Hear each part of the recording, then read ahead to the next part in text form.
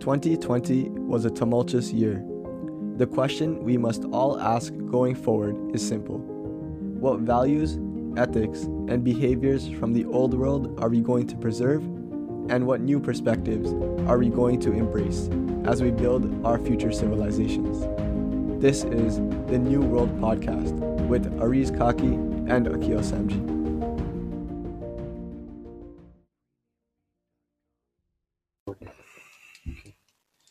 Ready? We're ready, yeah. 3, 2, 1.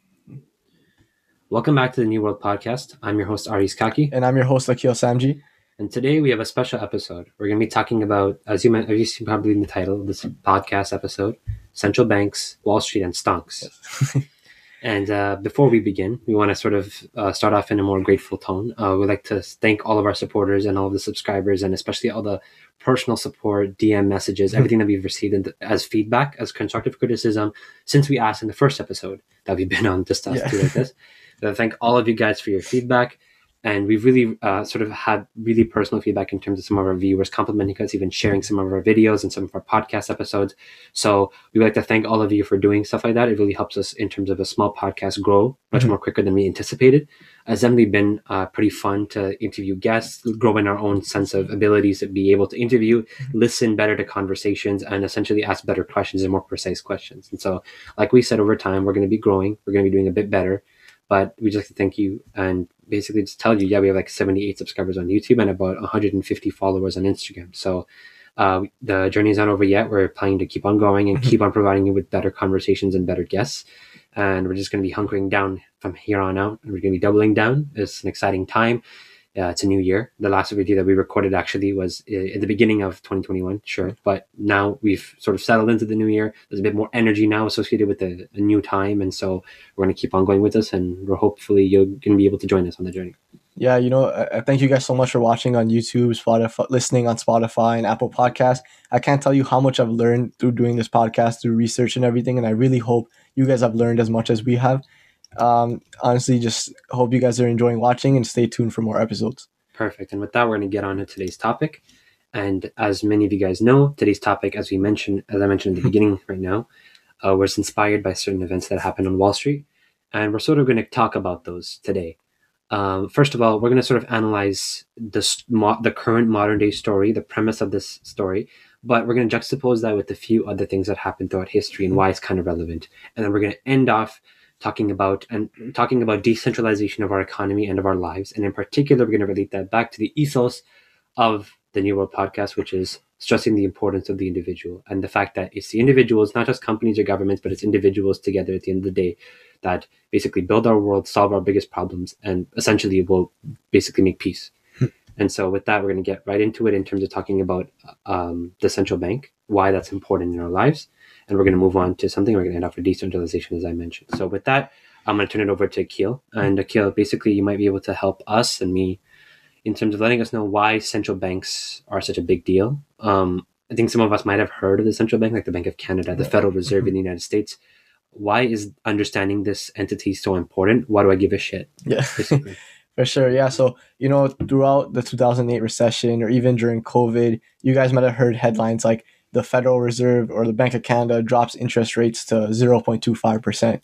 And what does that even really mean? Well, to understand that, you need to understand how a central bank works. So essentially, to put it in simple terms, it's a government-backed monopoly. So essentially, they have most, if not all, banks underneath them, and they have a few sort of responsibilities that they undertake in terms of helping the bank, setting rules, etc. So a couple of things they do is set a minimum reserve requirement. So a reserve is essentially the sort of, back end of the bank of all the money they have on hold so that you can take it out from ATMs. You can take it out when you withdraw cash from your account. And so the central bank essentially sets a minimum requirement by law that you need to have this much amount of money in the reserve at all times.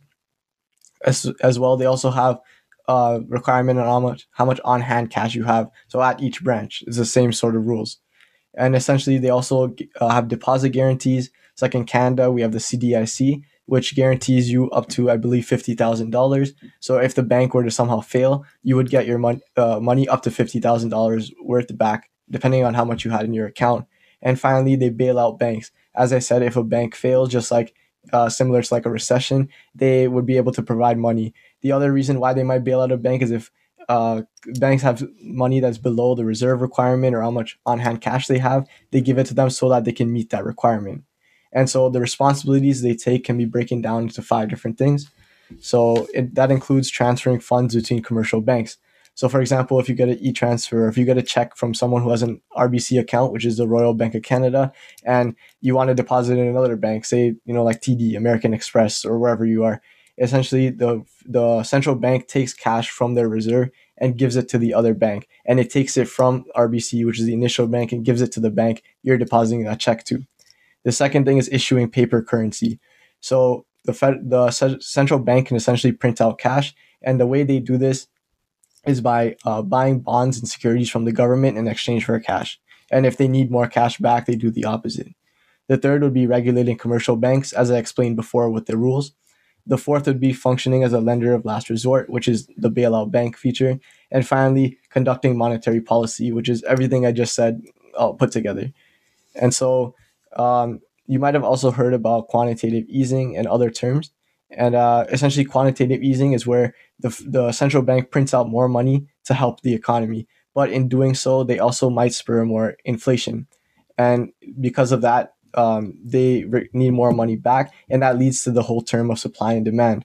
So essentially, because there is there's more money out and the demand is higher, the price goes up.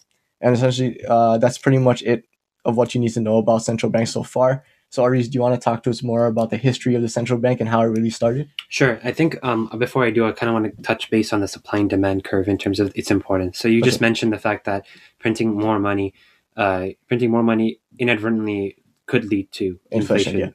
In the worst case, could lead to even hyperinflation. Mm-hmm. So could you maybe relate that to 2020 now in terms of what we've seen so far from our banks, in terms of how everyone knows the economies are struggling around the world today in terms of 2020? Could you relate that, juxtapose what you just said to today in terms of how the state of the economy looks, in terms of how the policies of our governments have been? For sure, yeah. So, for example, in the US, there's stimulus checks going out, or here in Canada, you can apply to get money. And so because there's more money going out, the value of it decreases because there's more of it.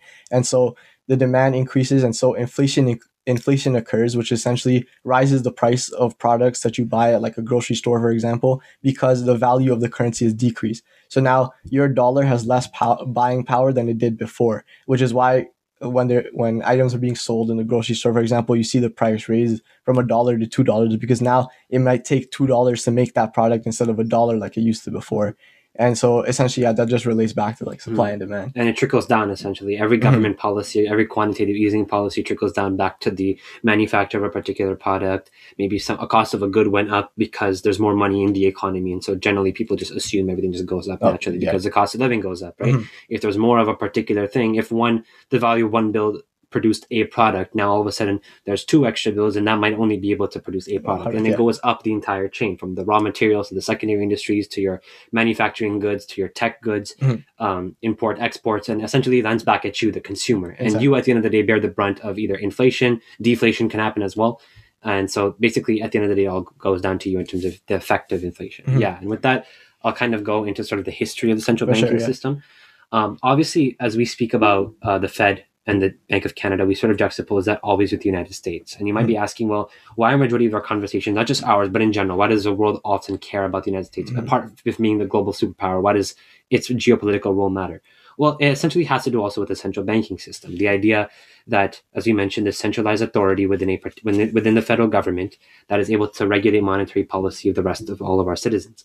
And so if we go into the history of the central bank, let's just analyze quickly in terms of our historical phenomenon. So central bank in particular was never really a phenomenon up until the part of the 20th century. So actually, I have written down over here, by 1913, the Federal Reserve, which is the head federal bank in America that dictates monetary policy, wasn't established until 1913. Yeah.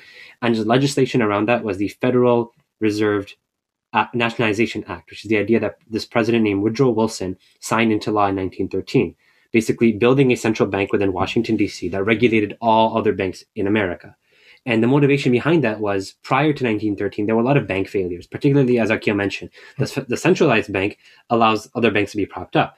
and if there's any failure. However, the idea of centralization in America wasn't a sort of a talking point prior to 1913. Instead, if a bank failed, it sort of screwed around with its customers, it caused more inconvenience and stuff like that. So the goal of the bank essentially was to prevent these failures. There's also a lot of panics in particular. There's this famous case in 1907 when there was a big panic on Wall Street, and how there was basically lack of capital everywhere, and people were kind of crashing all around them. And big hedge fund billionaires at the time, like your JP Morgans, who were real people, got together and basically decided to inject more money to the economy. Now remember, these were private individuals. This was before any central bank. It was sort of these big wealthy people essentially having to prop up the entire system. As of 1913, that sort of changed, because what happened is the government stepped in and said, we're going to nationalize this idea of a banking system. And monetary system became a government-induced system. It was never a government-induced system to begin with anyway. And over time, same thing happened in Canada and in the Bank of England at the time. So the Bank of England, like I said, because it had a British Commonwealth, you can assume that the majority of the countries on the earth also had the exact same monetary policy. Canada, up until 1934, didn't also have a central bank or an income tax. And as a result, over time, taxes were also introduced. And we're going to go over in terms of a few other details. So in terms of 1913, the idea was that we wanted to centralize these banks and that people should be protected, and the average American citizen or Canadian citizen should be protected from all type of bank failures. And what did they base this on? Well, the idea was in 1913 that you had to base your currency off of something, right? But still, from 1913 up until the 1930s, everyday people were allowed to have a federal bank reserve note. So like I said, these banknotes were printed from, as Akil mentioned, quantitative easing, or printed and issued by these central banks. That's why if you look at a $20 bill, you will see the governor of the Bank of Canada's signature, or you'll see, like I said, the US dollar, you're going to see the chairman of the Federal Reserve signature. That's basically the people who issue the bill. And people were still allowed to trade in gold and silver. Remember, from all of history, societies have traded with gold and silver. Why gold and silver, or precious metals per se? Well, there's a finite amount. Remember, the idea is of a supply and demand. If there is less supply, the demand is more. If the supply is less and the demand is more, that makes that resource scarce. And if it's scarce, you are able to use that as buying power for other resources to survive. So throughout all of history, you traded cattle, you traded horses, you treated everything else, and gold came along as a viable option to bet everything based off the value of gold, because societies around the world valued gold. We don't know the exact historical significance of gold, but the idea is that these societies valued gold and silver, possibly because of the fact that they were precious metals and they were hard to get. Similarly, anything that's hard to get or hard to make more of is scarce, right? Which is why we're going to relate Bitcoin and cryptocurrencies later on in this episode in terms of a decentralized option for our future, as you've been hearing in the news. And so the most recent system as to how these bills have been introduced was something called the Bretton Woods Agreement. So I'm going to go into a bit of a historical lesson here. The Bretton Woods Agreement, essentially Bretton Woods is a location in New Hampshire in the United States. And Bretton Woods was a system designated by the major powers of the world at the time. So this was signed in 1944. And you can probably guess 1944 during the Second World War. All the major powers on Earth at the time gathered together at this New Hampshire area and decided to build an entire system called the Gold Standard, or the Bretton Woods Agreement. The agreement was that the gold standard, you've probably heard this saying happen, right? Oh, this company is the gold standard, or this person is the gold standard. The idea of the gold standard is that's exactly what it is. It's a standard. It's a highest standard. And the idea was to build something off of gold because, like we said, all the nations around the world, and all people of all nations knew that gold was a resource. It was a very viable resource. And so we all agreed that gold was something valuable. And so the idea was to base each and every one of our currencies at the price of gold. And so that A, it cannot be manipulated. B, it would prevent global failures, something like the Great Depression wouldn't happen again. That would lead to World War II. So sort of these were the ideas kind of being spotted around. And maybe if we all collectively agreed that we place our bets on gold, we wouldn't have massive sort of currency differences and hyperinflation that led to these conflicts in the first place. And at the same time, it would basically streamline everything, that no one really could mess around with it. That changed in 1971. So in 1971, United States President Richard Nixon removes the US dollar off of the gold standard. Now you have to remember, all currencies are pinned on the gold standard, and the US dollar was the biggest currency built on that gold standard. However, that means the US dollar was indeed linked to the price of gold. For the first time in history, Richard Nixon, the president at that time, removes the US dollar off the gold standard and allows the US dollar to become something that's called fiat currency. So fiat currency is essentially a worthless currency. If you think about it, we said that the US dollar is built off gold, and gold has a meaningful value. Now, the US dollar essentially is just what? Paper. And it doesn't really have any value if you take it off the gold standard. It's like saying if one piece of paper is worth a bar of gold, and all of a sudden I say this paper's value is no longer attached to that bar of gold, well, it doesn't have any value then because there's nothing to relate it to.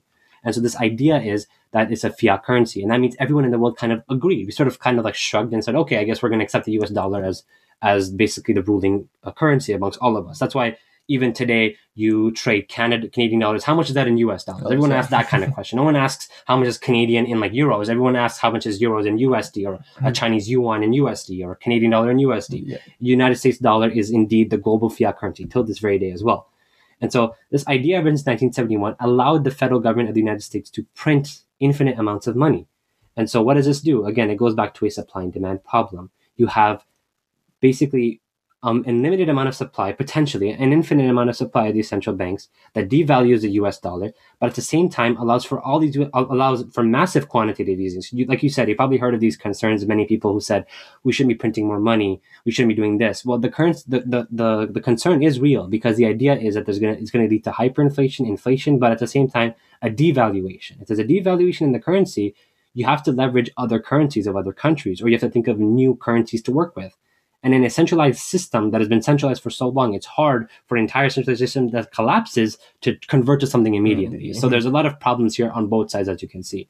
So before we get into that, we can maybe speak to Akil about maybe what are some of the cons of the central banking system, and how it's sort of related to Wall Street in particular, and how we can relate it and segue back into this segment of Wall Street. So before I talk about sort of the cons of the central bank, I forgot to touch upon one thing in the beginning when I was describing central banks, which are interest rates. So essentially, when the central bank sets an interest rate, they can raise it or lower it. And the interest rate is the is a percentage that they use to calculate how much you have to pay back on loans and mortgages on top of what you borrowed. And so when the central bank raises interest rates, essentially people are more hesitant to take out mortgages, take out loans, and just essentially borrow money, because they know they're going to have to pay more back over time. But when interest rates are lowered, people try to take advantage of it. And so this is what happened essentially during the 2008 Great Recession. And especially in the United States, the interest rate was dropped to a really low amount. And so people started taking out more mortgages, like second, third, fourth. People started taking out more loans and started spending more money, because they thought that low interest rate would stay there forever. So that, when they pay back, they don't have to pay that much on top. So instead of waiting to get that money and earn it yourself down the line, they could just get it now and just pay it back later. But then what happened is, the interest rate was risen by the central bank, or the Federal Reserve in the United States case, to try to control this, because they realized people are taking out too many mortgages and they might not be able to pay it back. And that's exactly what happened. Because the interest rate rose, people didn't have enough money anymore to pay it back. And so these banks didn't have enough money in their Federal Reserves or the on-hand cash. And so the Federal Reserve had to bail them out and had to give them more money. And essentially, like I explained before, with more supply of money and more demand of money, inflation occurred. And so the only people that really prospered were the rich, because they have enough money to counter inflation. But the rest of the people suffered, because now the prices of things are rising to extreme levels. And on top of that, there was a company called Lehman Brothers who were giving out a lot of loans, but because they were a private company not under the central bank, they never got bailed out. And so when the interest rates rose, people weren't paying them back, and so they ran out of money and they collapsed. And another thing I wanted to talk about with interest rates is essentially the prime rate and the discount rate. So the prime rate is what applies to the general public, like you and me, but there's a discount rate that applies to how much the banks have to pay back the central bank when they borrow money to stock up their Federal Reserve or their on-hand cash. And that's generally a lot lower than the prime rate is. And so essentially that leads to a lot of, like kind of favoritism or cronyism, as we call it, because the central bank is bailing out banks with a cheaper discount rate, and then they're charging you a higher prime rate to earn more money back. And that's not really that fair. And I think Ariz will touch more upon that. Yeah, definitely with the cronyism, and not just limited to banks, but big companies as well. Oh, right? Yeah, the whole argument in 2008 was like the banks are too big to fail. Like they won't be able to fail because they're just gigantic. Nothing will happen. Don't worry about it. Like we'll kick the can down the road. That sort of mentality led to these central bank systems and these governments. So at the time, you could think of the election of Barack Obama as being sort of the milestone that he was like, we're going to bring it all in together. But the idea was that he built more banks on Wall Street. He brought many other companies that were on the brink of bankruptcy back. Like GM was bailed out, for example, General Motors. And this is sort of the argument that we've kind of posed. As some of you might have watched our episode with Yaron Brook, we spoke about true capitalism and true free market economics. Often, some of the critics of capitalism will say, oh, look at this. This is insider favors. The government's bailing out the rich because the rich get it always. It's like, this shouldn't be the reality, because the idea is that free market capitalism doesn't allow for cronyism to exist. Cronyism can only exist when big business and big government work together, i.e., for example, fascism serves in the same way. The idea of this huge government that uses the private sector and the government work together, this elite and a lower class. And so this is basically exactly what you saw in 2008. More companies were getting bailed out, and everyday people like you and I weren't able to sort of get the luxury. Yeah, we were getting the stimulus, the personal paycheck program was introduced in 2008. And so all these government programs are coming along, but there was a sort of unfair, I guess, attention being given to Wall Street in particular, and some of these billionaires, some of these companies who in a free market, the idea is, look, if I take a risk or if I put a loan up to pursue an entrepreneurial adventure, we always talk about taking risk and how beautiful it is to take risk. And if you benefit, the beauty of the free market is if you take out a loan and take out risk and you build an amazing product, or you're an entrepreneur and you pave the pathway and you trailblaze, you get rewarded essentially with monetary value. But for some reason, it's like when these companies, these big companies, because they're big companies and because they're well known and have insider people in governments or in media, somehow they got the bailout. It's like, I failed, but you have to learn and get up. Instead, what these guys do is they fail, they got a trampoline, they basically bounce right back. And so that's the idea of how unfair stuff is, right?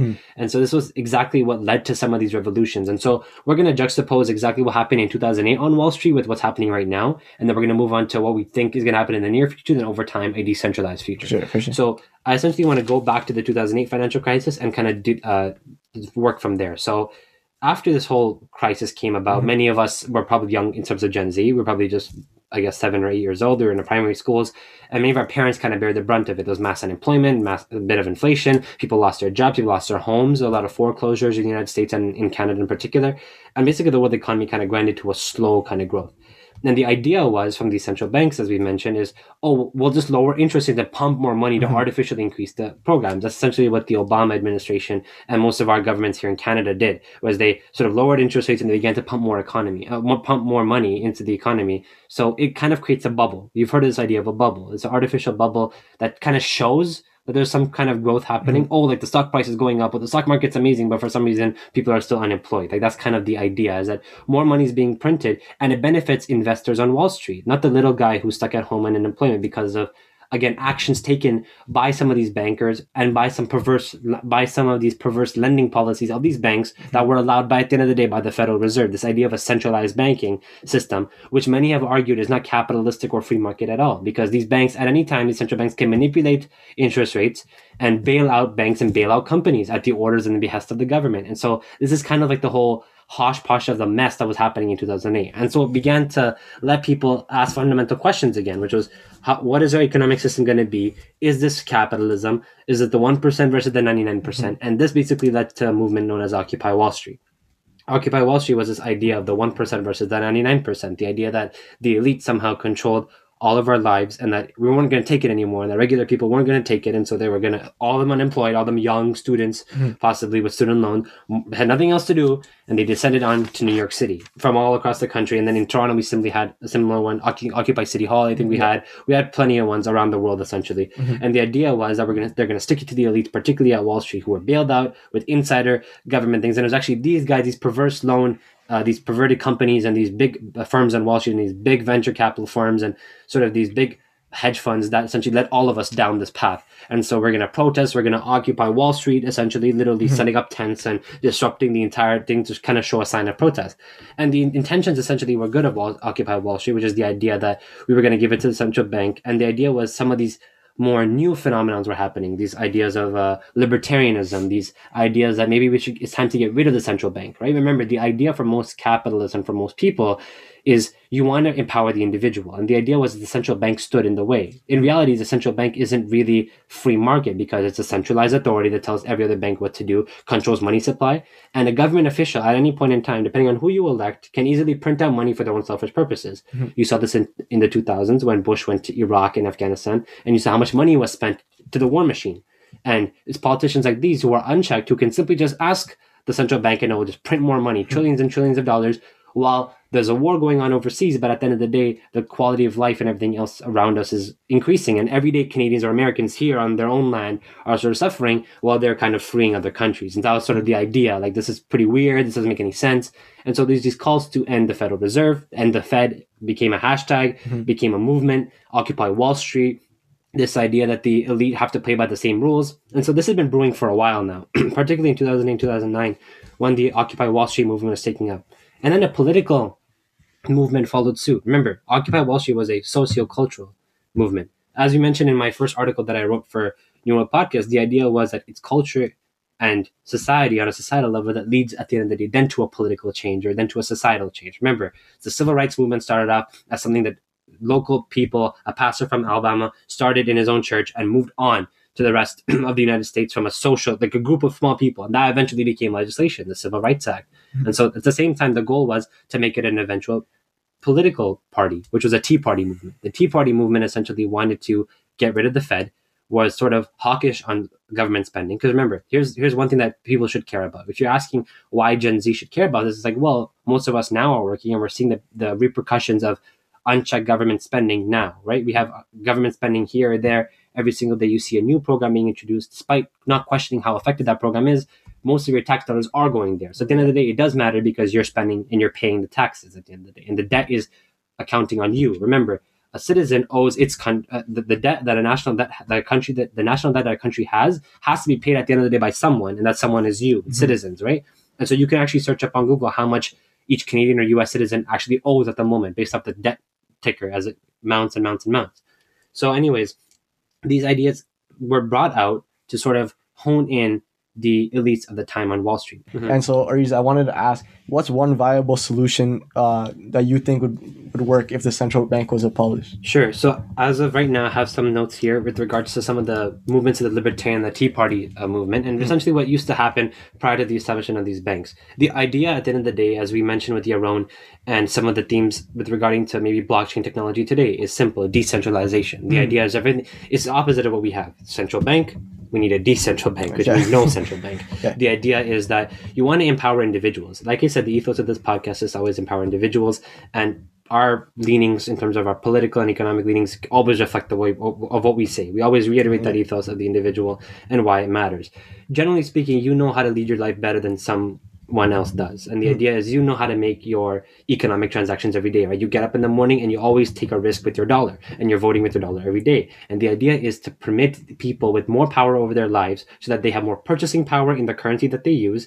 And at the end of the day, there's upward social mobility. You want to get people from, I guess, lower quality of life to higher standards of living. And you do that based off empowering them with the tools to benefit in a free market. And the free market allows you to take risk, right? Allows you to take risk, allows you to accumulate wealth and to work hard. And there are some responsibilities on the individual. That is to work hard to get educated, or to embrace risk and to be an entrepreneur and to sort of trailblaze in your industry.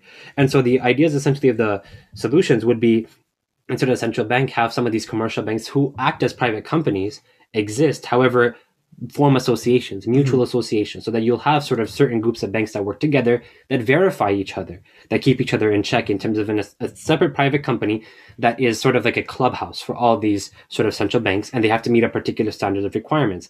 And these requirements include the capital requirements, the asset requirements, and the ability for these banks to be able to be self-sufficient in case of a crisis.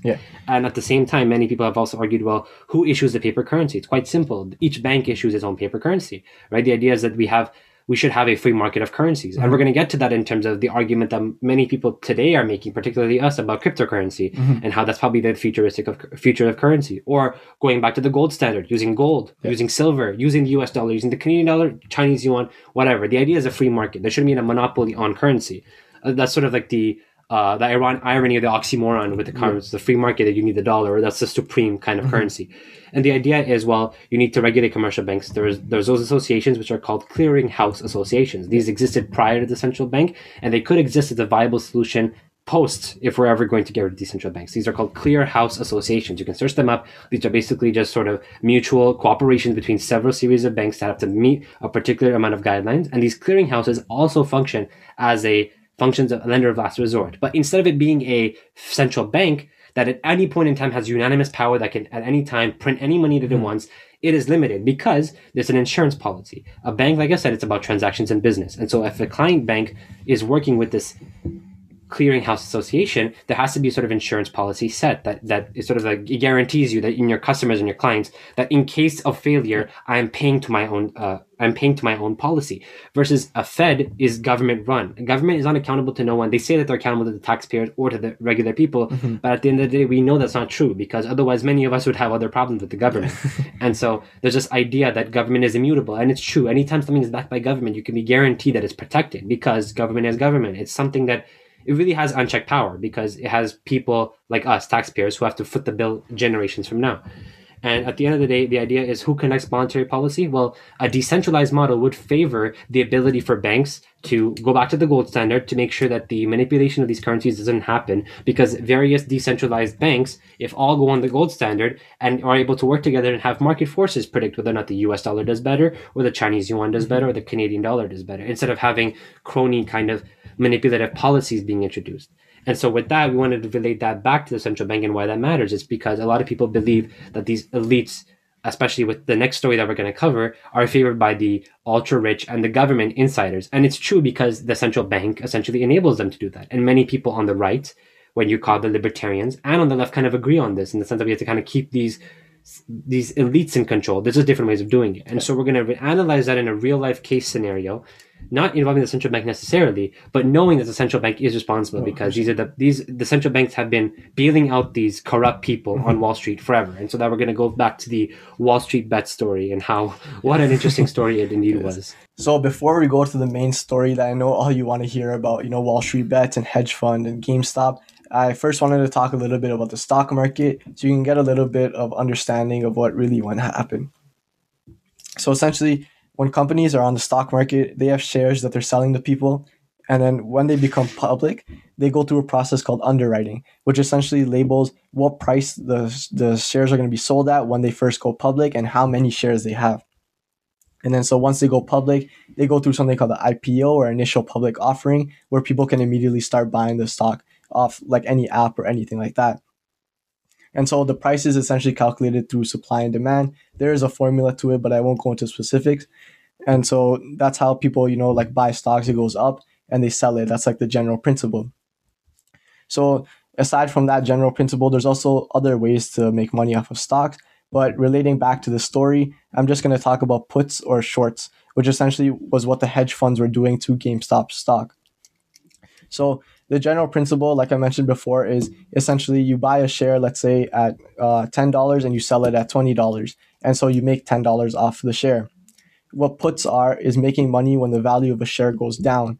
So what they do is they borrow shares from a broker. So let's say they borrow a share at $100 and then they wait for the price to drop. So let's say it drops to $70 and they buy it back and return it to the broker. So they made $30 off of that share, even though the price went down. And so with GameStop stock, essentially hedge funds were saying that they were going to short it because GameStop shouldn't be valued at the price it was and that it should be actually undervalued at a lower price. Yeah, and you got to remember, sorry to interrupt, you got to remember the fact that during the whole COVID pandemic, essentially these news stories pop up because there's another thing happening. For sure, yeah. The stock market resembles what's happening in the real world. And the argument was prior to COVID, remember, the data shows like a year prior to COVID, even in 2019, GameStop stock has been at $2 for about a year before this all happened. Yeah. And the reason is simple because more and more people are now buying on Amazon, right? Amazon's kind of sucking up retail out of these companies, and so no one's really going to a brick and mortar company to buy this. Exactly. With COVID, it was even exacerbated essentially. Yeah, so that's what the analysts on the news were saying. Yeah, and especially with GameStop, especially if you play video games, a lot of people buy digitally now, like through PlayStation Store, like the Microsoft Store. No one really goes to brick and mortar stores, like you were saying, and so that's why these hedge funds were believing that GameStop should be undervalued, and so they began putting puts or shorts, and essentially the price started going down. And so Wall Street Bets, which is a group on Reddit, essentially saw what was going on and got mad at the fact that these powerful corporations and hedge funds on Wall Street can say that the value of a stock should be less, put shorts on it, and it immediately starts going down. That means they have that much power to manipulate the stock market. And so they realized if we all band together, we could have enough power to instead raise the price of the short market and cause those losses to be infinite for those hedge funds, which is exactly what they did. Because when you put in a put, the most amount of money you can gain is if it goes all the way down to zero from the price you borrowed the share at. But remember, the losses can be infinite because that stock value can go up as high as it wants. And so what these Wall Street bet people did is essentially started pouring money into the GameStop stock. And like with supply and demand, essentially the supply of shares was going down, but the demand was going higher because these Wall Street bets people wanted to buy more shares. And so the price started flying up. And so these hedge funds who had put puts or shorts are now starting to lose money. And I believe I was reading one article that said hedge funds lost to around $40 billion, which is a lot of money. No, I think it was for Tesla shorts last year. So a similar example. When last year Tesla was shorted and some of these hedge funds lost $40 billion. I think at this time it was like around $4 billion, but still in the billions. And so essentially these people needed to get bailed out, and they were bailed out by other hedge funds and I believe by the central bank itself. Yeah, and some of these policies essentially allow for these central bankers to kind of bail out. And the quick thing to relate here in terms of the central bank is in a full example of cronyism at its finest, which is the idea that, remember, these were everyday people. These were middle class millennials, Gen Z probably, who were out of work, who were like, hey, you know what, I'm going to use the last of my stimulus check, or I work at a grocery store, I'm just going to invest for the sake of investing. I've heard investing is good now, so I'm going to invest in the stock market. Remember, we're having these huge bubbles right now during COVID, how the stock market is reaching unlimited amounts of numbers, but somehow the economy is suffering. Again, going back to the idea of quantitative easing and how that's manipulating stock markets and building up bubbles.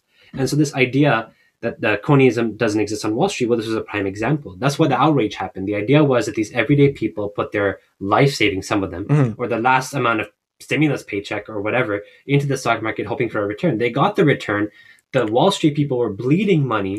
And like Akil said, the other option is unlimited. And the unlimited number, that X value, is how much that stock price was bet on the other way around. If the Wall Street bets people kept on pushing the price up and up and up, the more and more that stock price was going to go, the more and more these hedge funds were going to bleed money. And because their shorts are unlimited now, because they have to owe all that money back now. And the idea is that trading was suspended on some of these platforms, and the biggest platform in question was indeed Robinhood. And the idea is why Robinhood got into this, because majority of these people were using Robinhood as the e-trader or as the broker, or the online broker. Many include Wealthsimple, e-trader. What are the other examples? Webull. I even use Interactive Broker too. Yeah, there's like plenty of examples, but Robinhood was the one in this case. And Robinhood is $1 billion company valuation as well. And the idea was that Robinhood shut down trading because somehow this was bad. And this became outrage because it was on all the major news channels, breaking news, and it sounds funny because it's a good news story, a group of Redditors, probably teenagers who literally were just bored out of their minds, were like, yo, let's just give it to these Wall Street hedge funds after all these years of corruption, did it, and now they're a news story.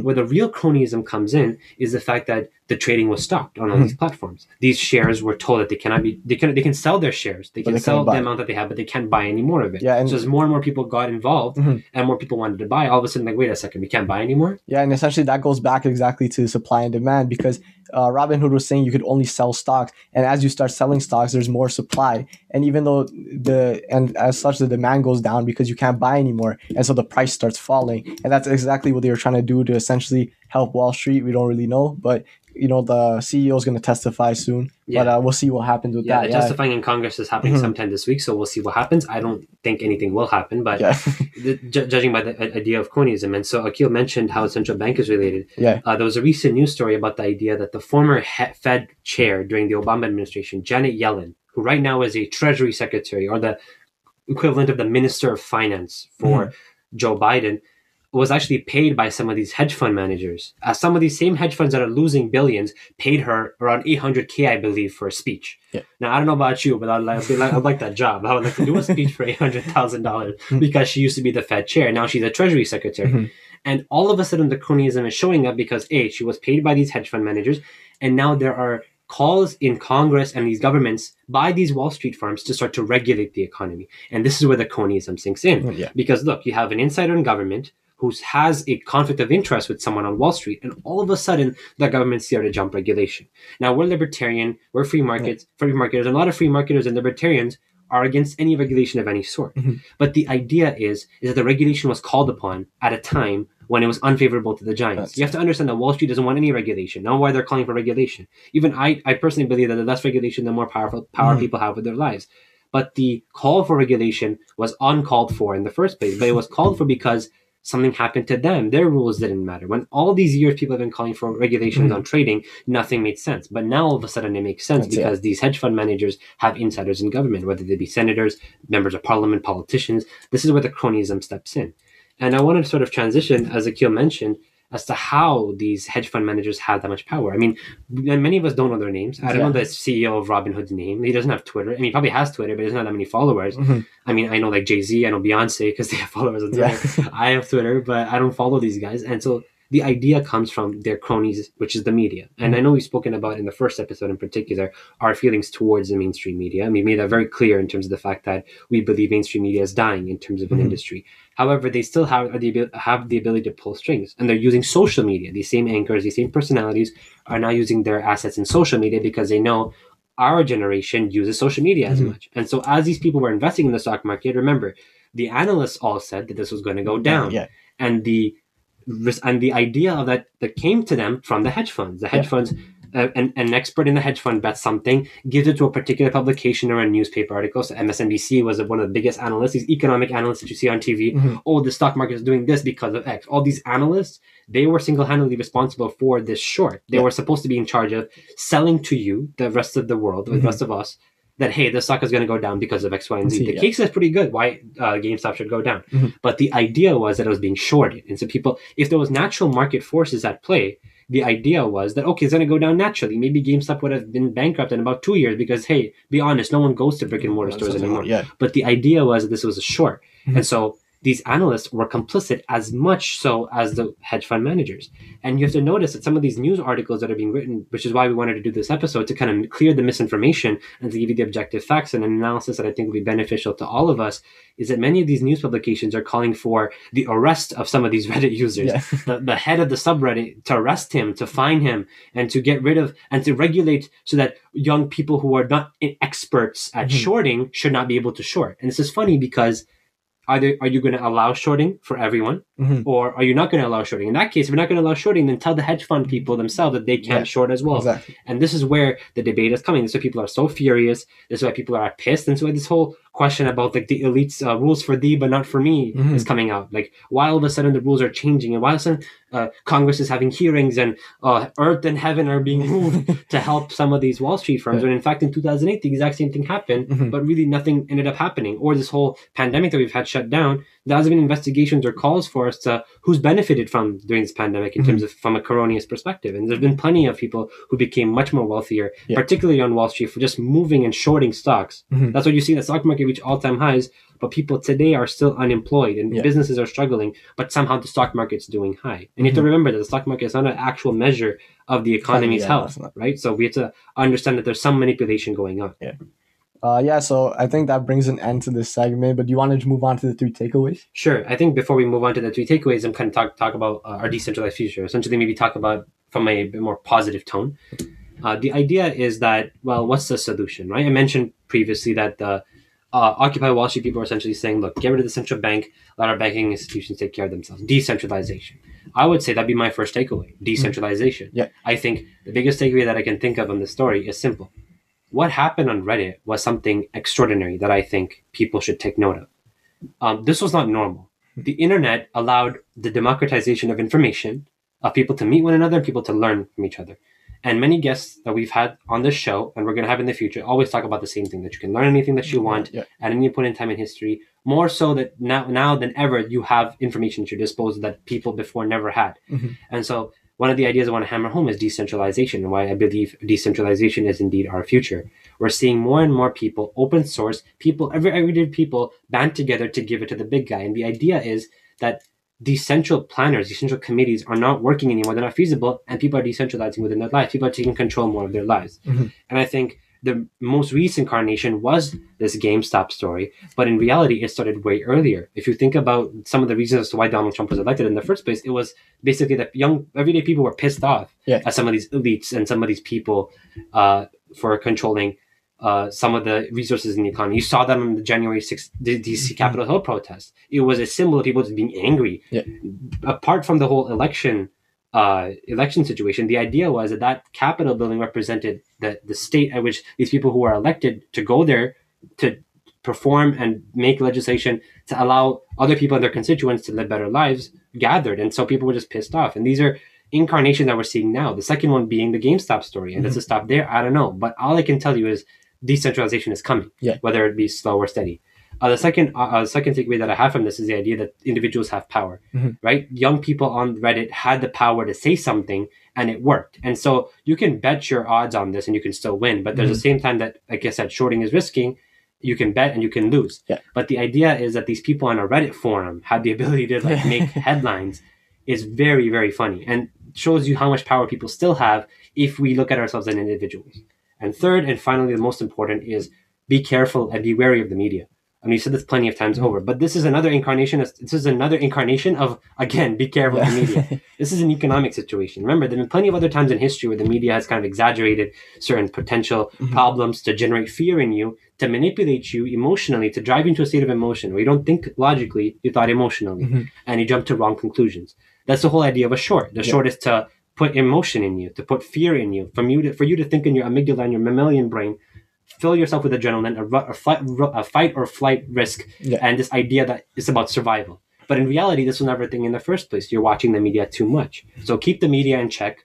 Make sure you filter what you read. And especially on social media where it's even worse, when you listen to one soundbite. Remember, always listen to context. In fact, let me rephrase that. My third takeaway is listen to context when you're looking at media. Simple. Akil, what about your 3 takeaways? Yeah, so essentially my takeaways are kind of similar. My first one is essentially learn. You know, do the research and take your time to learn. Like I said in our first episode, you don't have to learn everything all at once, but just learn one thing a day. And especially listening to our episode is a great point to like a great thing to listen to and to learn. But essentially keep on learning. Look at other things. Do a simple Google search, you know. My second thing is you don't have to get involved into all these trending topics. So I know we talked a lot about the stock market and GameStop on this, but that's not to say that, oh, you need to be on the stock market to make money. There's obviously other ways to do so. But the thing I would say is just learn and understand what's going on. Don't be oblivious to this because it does affect your life in a way or another. Like we said, the central bank, you know, you guys are probably working jobs, you're making money, you're spending money. So it does have a little bit of effect on your life. The value of your money goes down the moment a politician says, I'm going to do this, I'm going to do that. Exactly, yeah. And, you know, also, too, if you're looking to get into the stock market and things like that, please do more research because it is really risky. A lot of these Reddit people, you know, they got lucky, not lucky, but they poured in their resources and they timed it right. They got a lot of money. And essentially, if you go into the stock market oblivious, sure, you might get lucky. You might invest in like Amazon or something and make like $1,000. But the next investment you make, you might lose like $2,000. You know, so it's really risky. So make sure you learn what you're doing.